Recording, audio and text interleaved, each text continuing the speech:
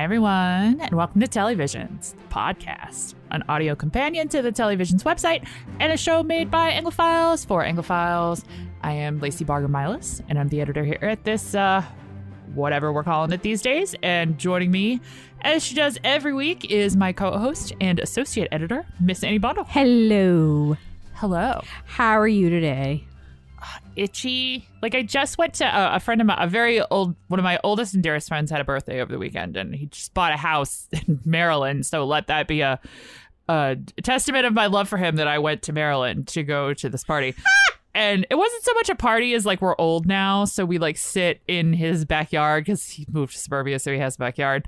And Greg came and he was grill master. So Greg like made burgers on the smoker grill thing that my friend had in his backyard, and we all sat outside and just talked about ridiculous things and the horrible state of the world generally, and drank some White Claws. And I got eaten alive by mosquitoes. Like, I don't know if it's like this is me re-entering society and I've just forgotten that these are things that happen because I don't know the last time I went and hung out in someone's backyard.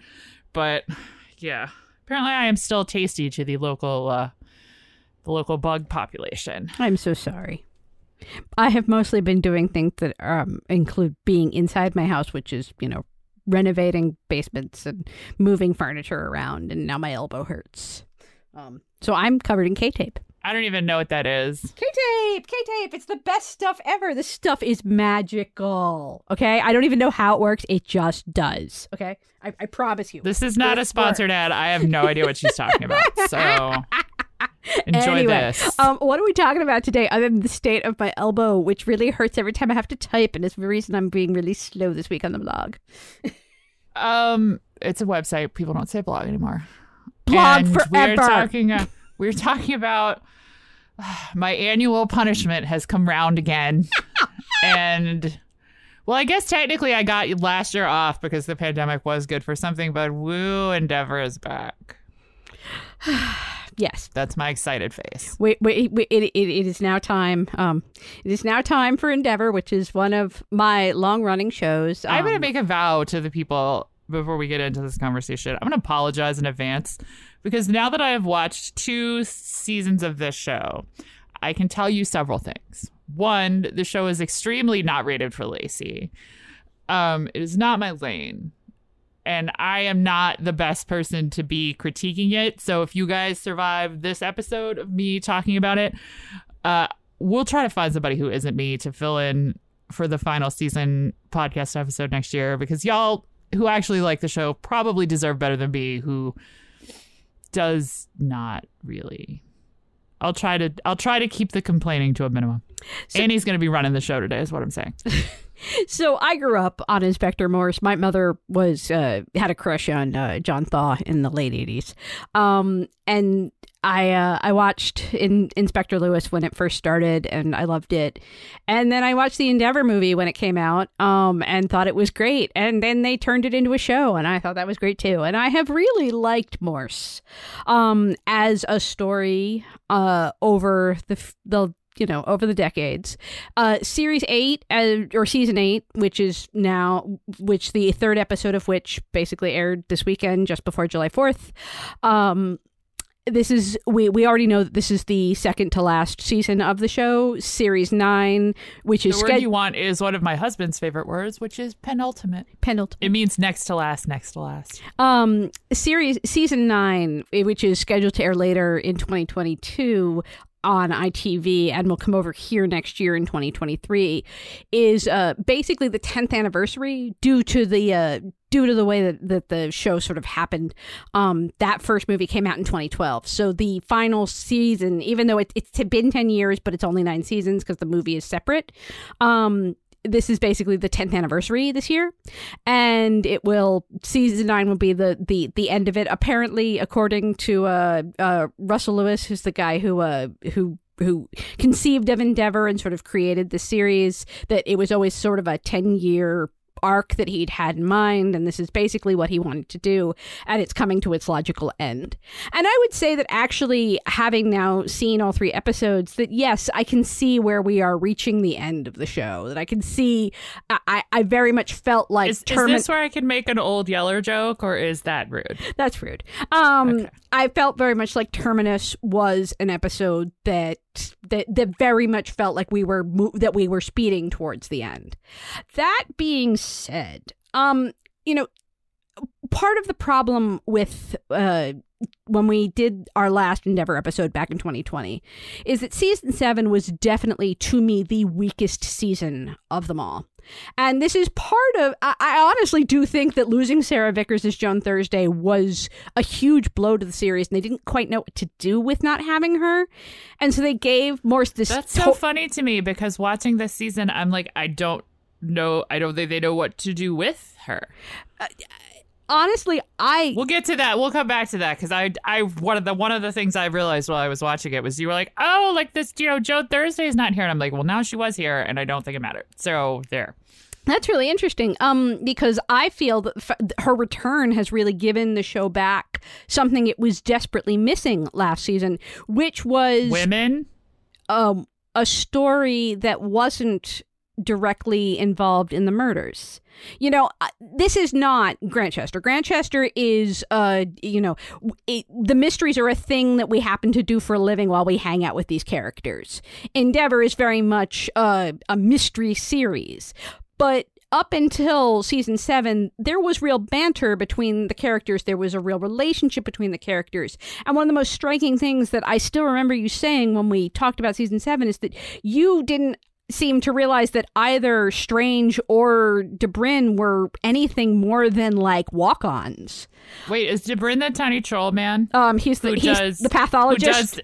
Yeah, whatever. He just shows up to be like, people are dead, we'll talk it too, and then he just like swans off. So I don't think that changed much. But he actually he's allowed to have personality again this season. He makes jokes the way he used to.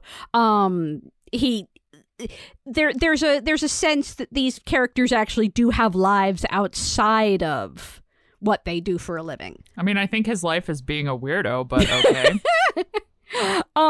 I was not as impressed with episode 1, and I was actually very worried when I saw episode 1 that basically we weren't going to pull out of the hole that we were in season 7. But I really liked episode 2. I loved the fact that we had the date with Strange and Joan. I liked the fact that then, managed to find its way back into the actual mystery. I was a little disappointed not to see Morse, basically discover that Joan is dating Strange, but, And I really liked episode 3. I liked the fact that we brought back Sam as a character that we haven't seen, basically since like the very early seasons. A little Technically, we didn't see him in this one. No, but basically, I felt like we were bringing back characters from earlier seasons who were, who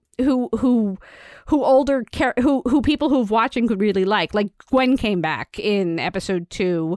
And actually I think that that's a very interesting thing, because that really gave you that was the first time I think we really got to see Morse in the last few episodes really have personality and really deal with his family again for the first time, which is something that the show has sort of like wandered away from. And, this time, even though we didn't see Sam because he's gone AWOL, the fact that it really gave the Thursdays something to do and sort of brought them back as a family. And you got to see Fred and Wynn sort of fighting again and how she really resents the fact that he basically throws himself into his work whenever anything goes wrong. I felt very much like season 8 was much more balanced as a season of Endeavor than season 7. And the fact that Lacey still doesn't like it doesn't honestly surprise me that much. Like I said, this show is not rated for me. I will say I did not, I hated season 7. Like, hated it. I just did not care about huge swaths of this season. So this isn't as fun for me as the season 7 one, where I literally just crapped on it for like an hour. Because I don't actually, like, I'm not, it is a thing that I saw, and I cannot get those minutes of my life back, which is unfortunate. But I'm not like flaming mad about it. In fact, I will say I will try to dig and find some nice things to say. I did actually I felt like I got a better picture of who Thursday was this season that I did in season 7. Yes. And I liked him a lot more. He is far and away my favorite part of the show. His wife is horrible, but he's great. I have always really loved Thursday. I'm always a sucker for the like grizzled optimist who is trying to like find the hope even in the face of like bleak horribleness. That is just something that is a character trope that speaks to me. So I liked that he got to do more of that outside of we'll talk about sort of Endeavor as a character in a minute because I don't like him. But I do think he was a very necessary sort of counterweight to the very dour like ness of Morse. And I like that that's a man who has seen all of the things that he has seen and has lost the things he's lost and has witnessed like the worst of people. And he's still trying to find the reason that he still does the job every day. You know, like he's still trying to be like, we're inherently like good as a species, which I don't know if is 100% true anymore, but I like that he's trying. Yeah. So the original Morse trope was that Morse was this sort of like intellectual who still believed in the good in people, even though his intellectualness knew that people are inherently evil, and that was sort of his struggle.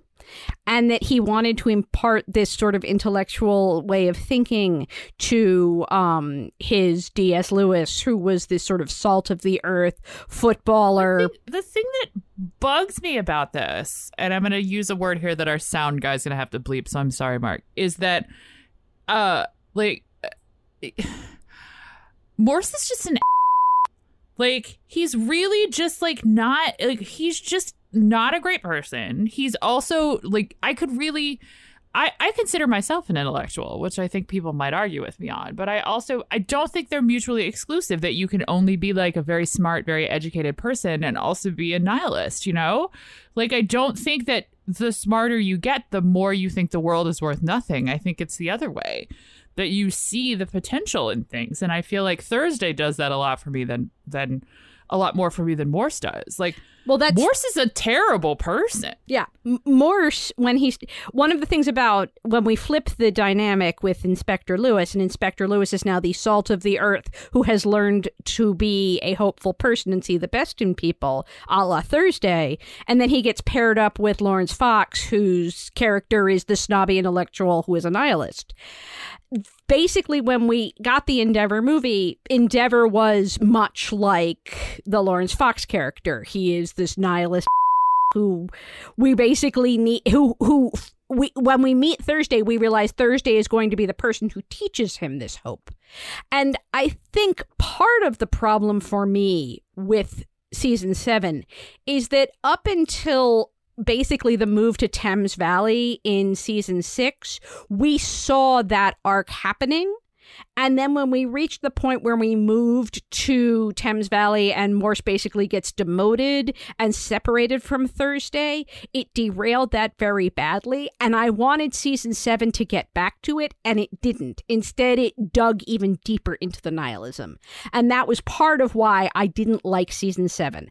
I also felt that because they needed to give a different love interest to Morse because Joan Thursday wasn't there, they created this stupid melodrama with this Venice stuff, which I hated.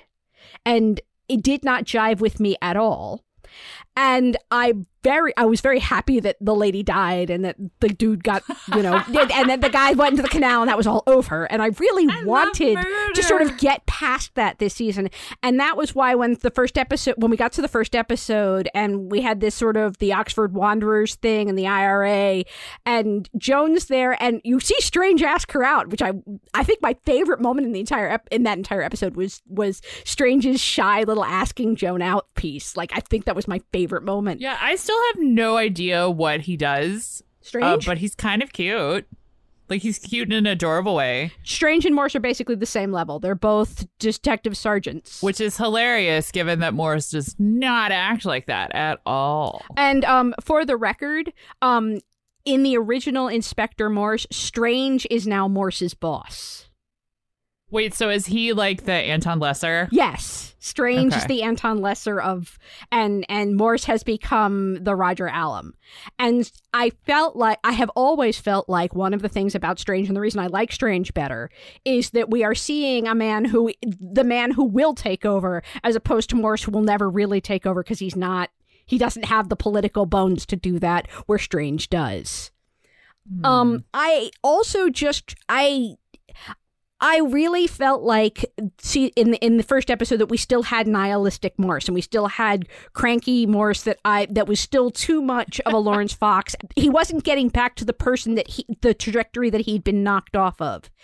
And I felt like in episode 2, when we sort of dug in, when Gwen showed up and we sort of dug into who his father had been, and we saw him sort of connect with the little boy with the whose father had died, I felt like we were starting to see a little bit. And that was when I actually said to Lacey, this is a much better representation of the Endeavor show I wanted to show you than season 7 had been. Well, what's funny about that, I feel like half of our show sometimes is us just recounting conversations that we've had via text message. It's true. But we talk a lot. I'm sorry.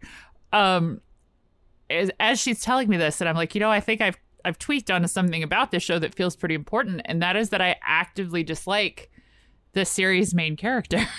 Yeah. You sided with Gwen in those arguments, which I thought was amazing. Well, I don't know that side with her is correct, but I definitely did not feel like she would. I mean, yes, she was behaving monstrously, like just in terms of basic manners and politeness. But I also so you had a crappy dad. Join the club. Get therapy. Men will do anything except go to therapy. I don't know why I'm supposed to. And granted, again, I should caveat all this with being I just started watching the show in season 7, so I don't know if we've dealt with this or whatever. But we all have crappy dads. You're not special. So basically what you're saying is Morse would rather get hit by a cab than go to therapy. Yeah, apparently. Although, honestly, are there 3 cab drivers in Oxford? 4. Because I was like, wait, what are the odds this man is going to get mowed down by a cab driven by a dude that not only I've seen on the show before that literally knows the man he hit. This is ridiculous. Yeah. If they're gonna be realistic about there only being 4 cab drivers in Oxford, then people should be more concerned about the murder rate there. Just saying. And then of course we got to Terminus, where honestly, we had an actual Agatha Christie mystery, which I really, I know it wasn't fair. It was a little and then there were none. Mm-hmm. Or 12 Little Indians. I don't know which one. It's no, all we the call same it and to then me. we're not. We call it and then there were none. That is the politically correct title of that novel now. Oh wait, are those the same ones? I've never read these books. Yes. Okay, did not know that. We don't refer to it as 10 Little Indians or 10 Little that it was originally called. We now call it And Then There Were None, because that is the politically correct title. And it is the one that we are not embarrassed to say. But honestly, I liked Terminus. Terminus was, I think, my favorite Endeavor episode in years. That does feel very. I was watching it and I was like, you're gonna love this, because it seems that is very rated for you. Yes, it is. I need to know, and maybe it's just because I'm not used to this show, but that episode for me specifically was also. These shows don't need to be an hour and a half long. I mourn for the version of the show where the mysteries are 60 minutes, because if they're going to do these things where the point of the show isn't the characters that you see every week, but these random sort of extras that come in and murder each other for whatever reason, I don't care about them. So we could keep it moving with that. We could not drag it out the way that episode does. I did like the Shakespeare references, but that's about it. I think that's actually very fascinating because, most of the original Morses back in the 80s were about 100 minutes here, give or take. So not quite an hour and a half, but, about an hour and a half. I mean, I think they're it's feature length. Yes. Which is always hilarious to me, because when's the last time you saw a movie that was an hour and a half? Seriously. But honestly, like, since those Morses were about an hour and a half per episode, that has always been the style that the rest of the shows have followed. Inspector Lewis followed that model, and now Endeavor follows that model.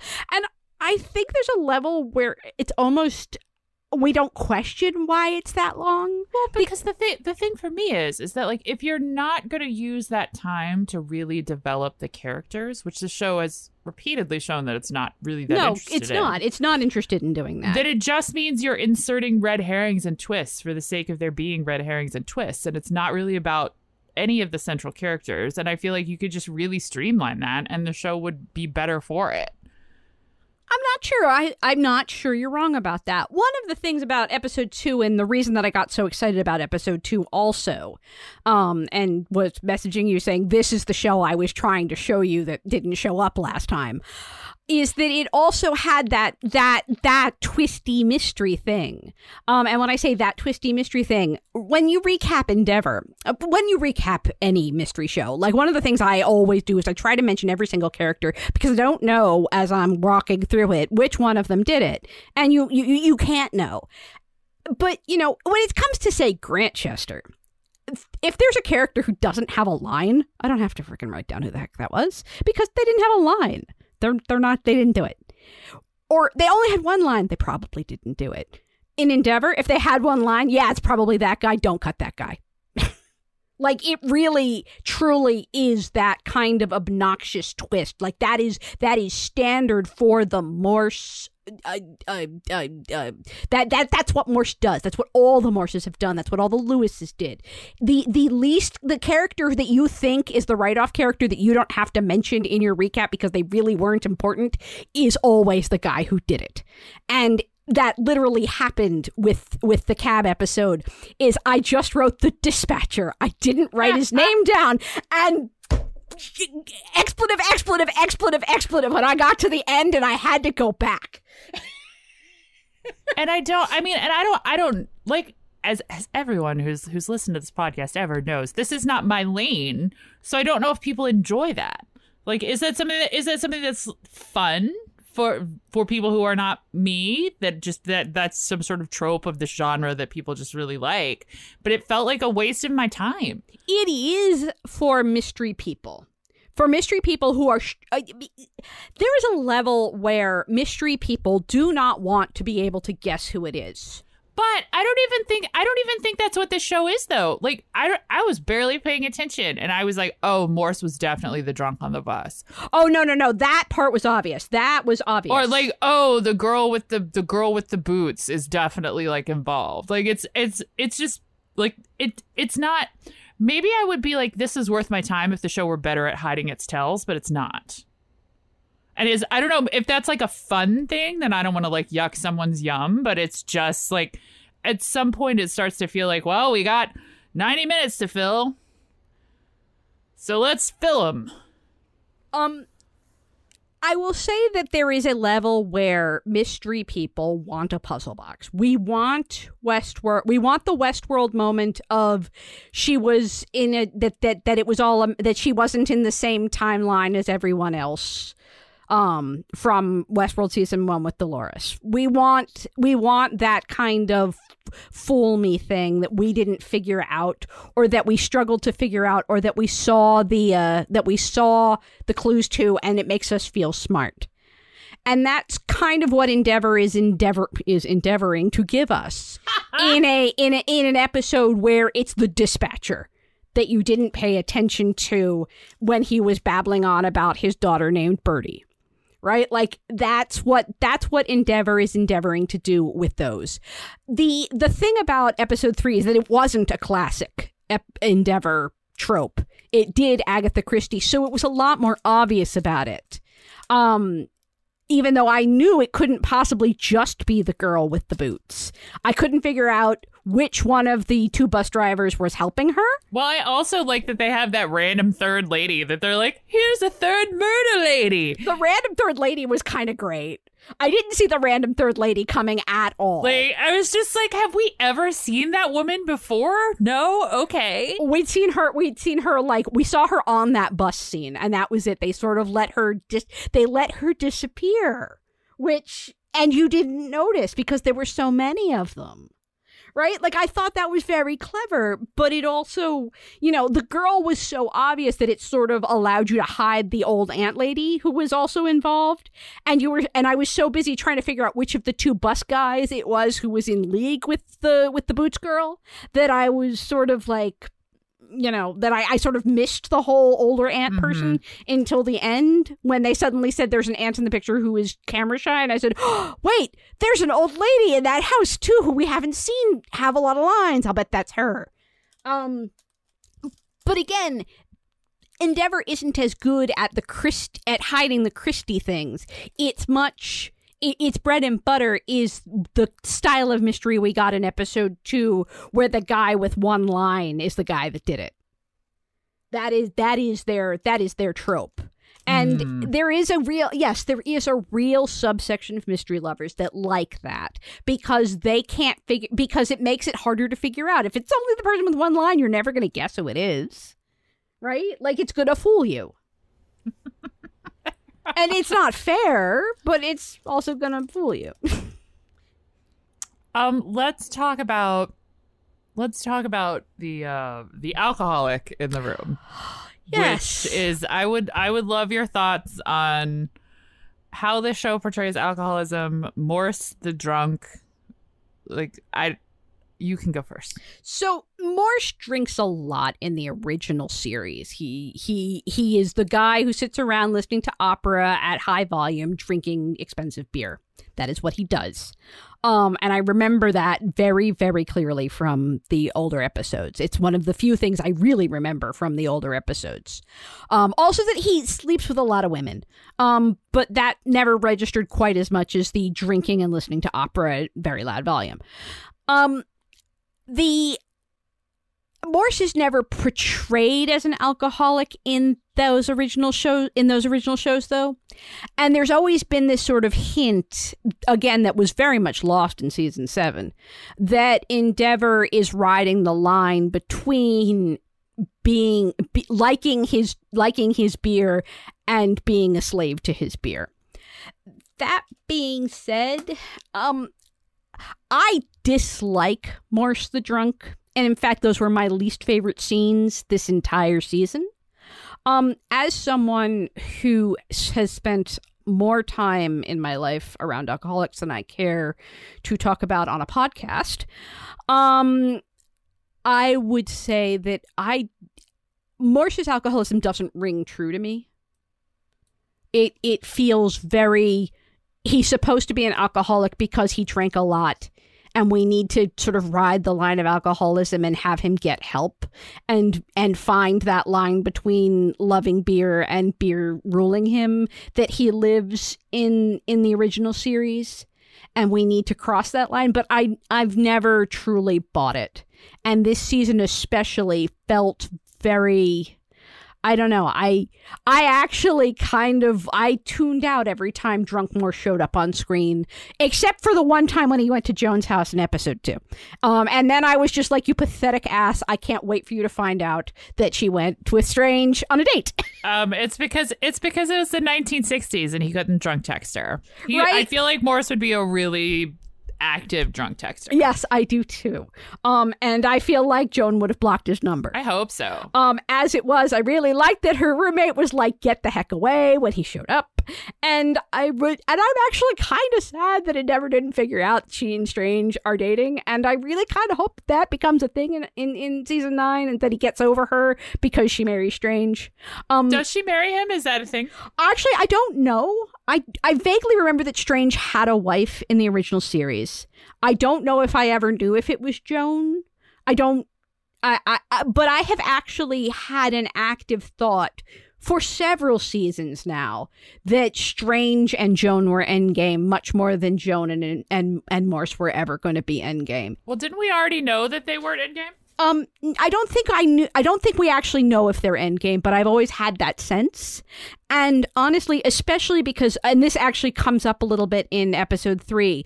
There's a point where Wynn starts yelling at Joan, "Where did your education get you?" And then she mentions a town. What she's talking about is Joan's first, like, the man that she moved in with, which I think that was season 4 or season 5, who basically beat her. And Morse and basically she ends up in the hospital, and Morse covers for her. And the reason that Fred Thursday doesn't ever know about it is because Morse poses as her husband at the hospital so that her parents are never called, and that she is basically released to him, and she goes and she heals up, and then she goes home and she never tells her parents that she was beaten. And this is sort of a thing where Wynn is going, "No, I knew what was happening, and I knew what you never told us." And Fred is like, "What are you talking about?" That's what that scene is. And even when that was happening, I still always got the sense whenever she and Strange were in the room together, I guess maybe because the two actors just have really good chemistry, but I've always sort of wanted that to be the end game, and I'm actually quite hopeful that it will be. I feel like I should almost go back now and watch the old Morses and see if I can figure out if she's... see if they ever say someone's name. If they ever say someone's name. Because I definitely knew that Strange was married, but I don't think... I don't think it was ever... I can't imagine the original Morse was a show that was really that concerned about the detectives' wives. Just guessing. Exactly. And I don't think that... Maybe he did have a wife named Joan and I never noticed, but I'm sort of hoping maybe he did. Back to Drunk Morse. I just also this maybe sounds terrible because I think that people can develop problems with substance abuse for a variety of reasons, but I also super don't buy that he is falling down drunk because of Venice. Yeah. I just don't. No. And so that feels really like narrative need forward instead of character need forward, and that annoys me. I agree. We need Morse to be drunk for this episode to work. So suddenly he's going to be chugging from a flask in front of all of his superiors, constantly. Yeah. Because reasons. Well, reasons is more than just Venice. Reasons is because of the original show, but you're correct in that it is narrative forward, and I didn't buy it either. I mean, it was either Venice or my dad was terrible. And I'm like, again, a lot of us have terrible dads and we are functional grown-ups. Yeah, I really was not pleased with how they handled that. I think I could have gone the entire 9 seasons and movie and never had Morse cross that line. I also feel like I don't think they got to that line, honestly. No. He just suddenly was drinking uncontrollably. There wasn't there wasn't a gradualness to it, if that makes sense. It was just suddenly he's blackout drunk falling off of buses. I mean, again, who among us, although I don't really believe in taking the bus, but I love the bus. What's wrong with you? I mean, I love the concept of the bus, but the bus always takes forever. So does the metro. So does the metro here in DC. Public transport. I will agree. In the South, in America, buses are terrible. But in New York, I swear, I like the buses better than I like the subway. Oh yeah, I grew up in Richmond. The bus, although I hear that it's gotten a lot better now that they have these sort of lightning lanes and things. But when I was younger, the bus was your transport of last resort. But anyway, back to the actual show. I just feel like the speed with which he went from functional to blackout drunk falling down the bus steps was not at all driven by anything that I was seeing on the screen, if that makes sense. I also feel like, the thing about Morse and the thing about Lewis and then now with Endeavor is that the seasons are always very short. So there's only 3 episodes. Right? And we basically, our first episode, Stryker, is January of 71. And they need him by the end of it to be so drunk he won't remember being on a bus. Right? And the second episode, I think, is supposed to be, I mean, it's definitely summer, so I don't know exactly when, maybe June or July. And then Terminus is supposed to be about a year later, so November, December-ish. I mean, the snow. Yeah, because Anton Lesser said something about that which I thought was weird because this didn't seem long enough, that it had been about a year since Venice. Yes. And I was like, wait, what? Yeah. And because of that, because there's only 3 episodes, we don't get a good sense of his downward trajectory into alcoholism. This is not something you can do in 3 episodes that sort of skim over the timeline, dipping in and out. I will say that one of my favorite scenes of the season was Thursday confronting him about his drinking. I thought that was really well done. I thought it was really interesting in the sense that you don't often get to see sort of that kind of scene between men sort of talking about these things that men don't talk about, especially in this time period. I thought that was just really good. Yes, I would agree. Even though suddenly they're just like, by the end of it, he's like, sure, I'll take my leave and go to rehab. And I don't, again, feel like how they got there worked for me, but whatever. The thing is that Morse and Endeavor especially, it doesn't work if you go much longer than 3 episodes. There has been the season where there were 6 episodes, which I think was season 5, was too long. Wait, were they all like an hour and a half? Yes. No. That I was don't want that. Do not want. Right? Is 3 episodes, 4 at most is what this series can handle. And and because of that, like 3 episodes is kind of the right length for Endeavor, but it does hamper them from telling this kind of story over a year of somebody sinking into addiction. That needs more than that. And I don't know how you square that circle other than you just never approach it. That's my only I feel like this is not the right format for what they were trying to do, I guess is my best answer.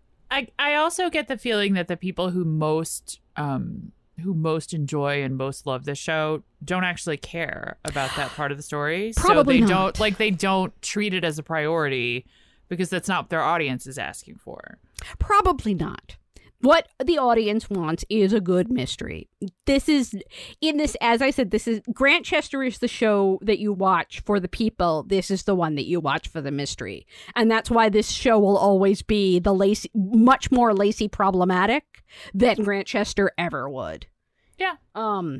Speaking of which, that whole priest thing in I think it was episode 2. Which I'm sorry. Do you mean the one where the priest gets murdered, or the one where they're literally carving crosses into people's eyes?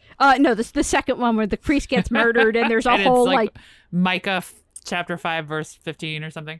Yes, and I actually had to go look up, and I was like, I had to actually go look up a Bible quote, because I didn't know what it was, and then of course they told me like after I'd looked it up, but I as our resident religious expert, Sorry. I guess if of the two of us, but because to you it really does matter how religion is portrayed. How did you feel about the idea of this priest who had sort of lost his faith? Did that not even register to you? I'm curious. It registered, but it also just sort of felt like a plot point. Like the weird part about the length of these episodes is that they really don't use the time to delve into the main characters, but they also don't really use the time to delve into the side characters either. So I don't know why that priest felt like that. I am sure, like most people, he probably did have a crisis or questioning of faith at some point. I mean, no person who is a person of faith gets through their whole life without asking some questions that are uncomfortable or that their specific religious order might not approve of. I think that especially during the time period in which this is set, I don't think it's abnormal that somebody who was of the church might question the church and what it was doing sort of writ large. You don't feel like the show didn't really care about that? I don't think I think they were just like, oh no, a priest has been murdered. Isn't that scandalous? Because like it is sort of a scandalous death. He's literally murdered like in the confessional. So that's very transgressive. It's very sort of like an extra level of violence. But I don't think that his religion was super important to the story. Much like I don't think they ever they explained the crosses on the eyes because of the pool betting in the 3rd episode, but I think they just thought it looked cool. I will absolutely agree with that. I also think Also, I just love that these murderers were nerds enough to be like, we're gonna put some Macbeth on our like calling cards of death, and we're all gonna know what that means because we're nerds. Yeah. I there were definitely like a lot of sort of. This was the only one this season that was directed by a woman, and I could kind of tell. Interesting. Yeah. I do think they did a good job of making it feel very creepy when everybody kept hitting on Boots Girl against her will. That was very honest. Yeah. The woman who directed it, Kate Saxton, is also she's a regular face we see. It's a regular name we see for Call the Midwife. I thought that was an interesting thing because this was sort of the Agatha Christie one and sort of the less endeavory one. I wondered if part of the reason why it felt like that also was because we were getting more of a woman's point of view. I'm not really sure. Sean Evans, by the way, also directed this season for the first time. Yeah, he's directing one in the final season too. Yes, he is. Wait, I thought he directed in season 7. Did he? Did he? Oh, yes, he did. No, he did. You're correct. Because I think this was his second one, and then he's going to do one in the final season too, I think. Yeah. He actually directed. Funnily enough, he directed the one that I liked the least, the Striker one, which I thought was rather interesting. Because I also, since I disliked season 7, I didn't like the one he did there either. And I wonder if that's... Well, I feel like that episode in particular is very much about the like fake outs and reversals and very, very into the like, ha, you thought vibe. I will agree. The whole IRA of that first episode. I wish they'd actually done more with that because I felt like that was interesting. But then they were like, "JK, that was part of the fake out." Yeah, I was rather disappointed in that because honestly, like when I realized the IRA was here and Thursday sort of says yes, well that they're not going to cross the pond, and we all know that actually they do. Because what year is this technically? Like 60? 71. Oh, okay, we're already the 70s. All right. Yeah, so this is basically the beginning of the IRA bombings actually coming across into England, and so having Thursday say in an episode that's set at the beginning of that year, oh well, they're not going to come over here and do it. All the bombings are over there. Was really quite like I was really hoping for more, and I didn't. And no, we didn't get that there. Again, as I said, I think that was my least favorite episode this season, but since Terminus was my favorite episode and it was the last episode of the season, I am definitely going into the final season, with hope. Yeah, what do you want from the final season? Like, I don't care. So somebody who cares should answer this question. Honestly, I would like to see Morse settle into the Morse that I've been waiting for him to settle into. When does the Morse series start? Like, is this the thing, like, when Obi-Wan came out on Disney Plus and everybody did all those memes about like the fact that it's basically like 10 years between Ewan McGregor and he suddenly turns into like Alec Guinness in 10 years. Like, what is the gap there? The first season of Inspector Morse, which was set in the present, was aired in 1987.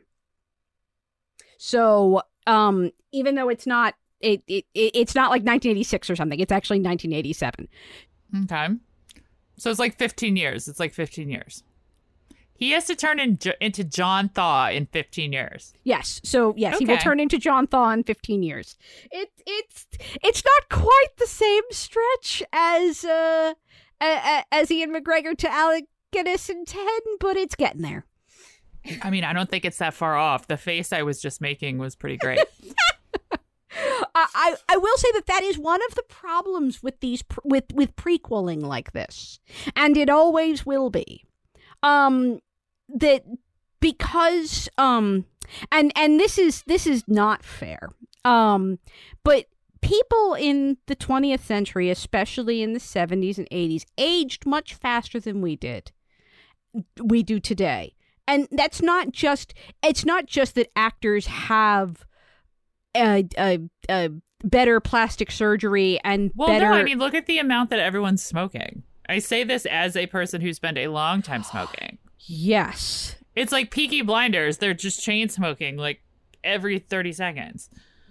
The amount of cigarette smoke that people inhaled both directly and secondhand really did age people much faster 50 years ago.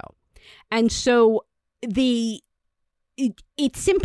people simply don't look the way they did. We talk about the Wilford Brimley line, I believe, is the running meme on Twitter, where actors hit the quote unquote Wilford Brimley line and they don't. Oh wait, is that how old they would be if they were in Cocoon? Yes. If they are the same age that Wilford Brimley was when he was in Cocoon. So when Paul Rudd hit the Wilford Brimley line, and Paul Rudd still looks, 29? Paul Rudd is eternal. Paul Rudd is like a bad example.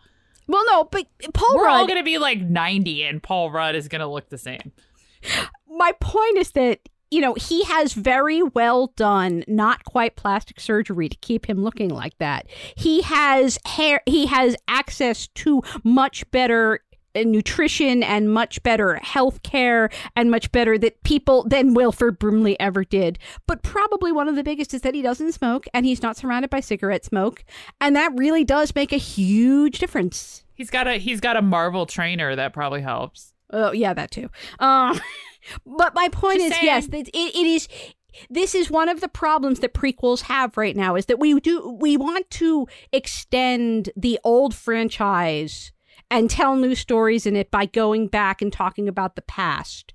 But because we have modern actors who age in a modern way, they will never age correctly into the older actors that played the same character 50 years ago. It just doesn't happen now.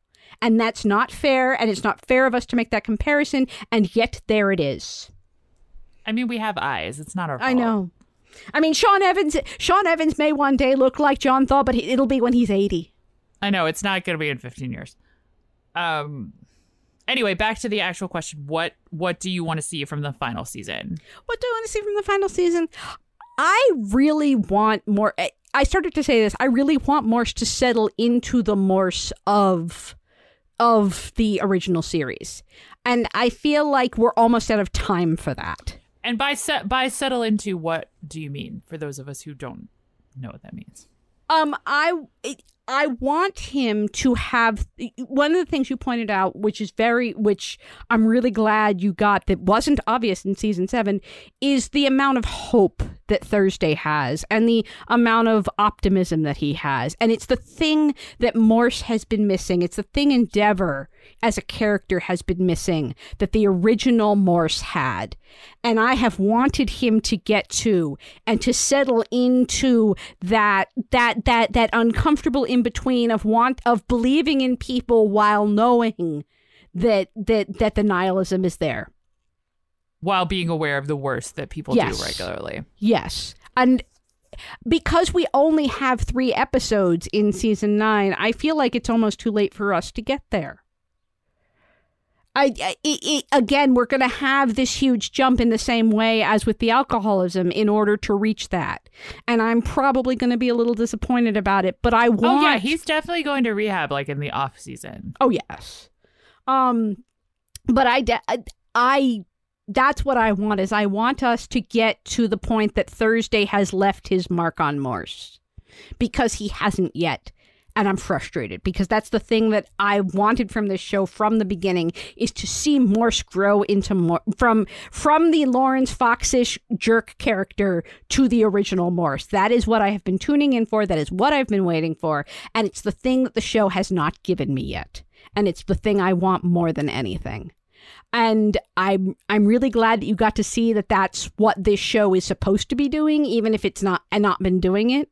And that Thursday really is kind of the hero to Morse that he'll always be living up to. And I sort of assume that the other thing I want to see is I want to see Thursday be able to retire. And I want to I want to see Thursday and Bright be able to retire. Like, that's a thing I really desperately want, because Thursday was supposed to retire several seasons ago, and then his brother, like, conned him out of, like, their savings, basically. And he hasn't been able to retire since, and it's one of the things that, like, it's one of the unspoken things between him and Wynn, and why Wynn is so angry at him for still working. And And I really want that to get fixed. And I want Bright to, because I love Anton Lesser, I just want Bright to be happy. Even if it means that he like ends up with like his little porn star girl that he was drawing. I don't care. I just want to be happy. Oh my gosh. I was like, am I supposed to ship this? What is happening? I'm not sure if I have no idea if we were supposed to ship that or not, but I definitely want Bright to be happy. That's what I want. And I wouldn't mind seeing Strange get promoted over Morris and Mary and Joan, and Morris have to swallow both. I don't have any wishes for the final season. I know. We'll have to figure out what to do when season 9 rolls around next year. I know. We're gonna find somebody who enjoys this. I feel like the final season of a show that has run for this long and that people love, we're gonna find somebody who is not me to talk about it.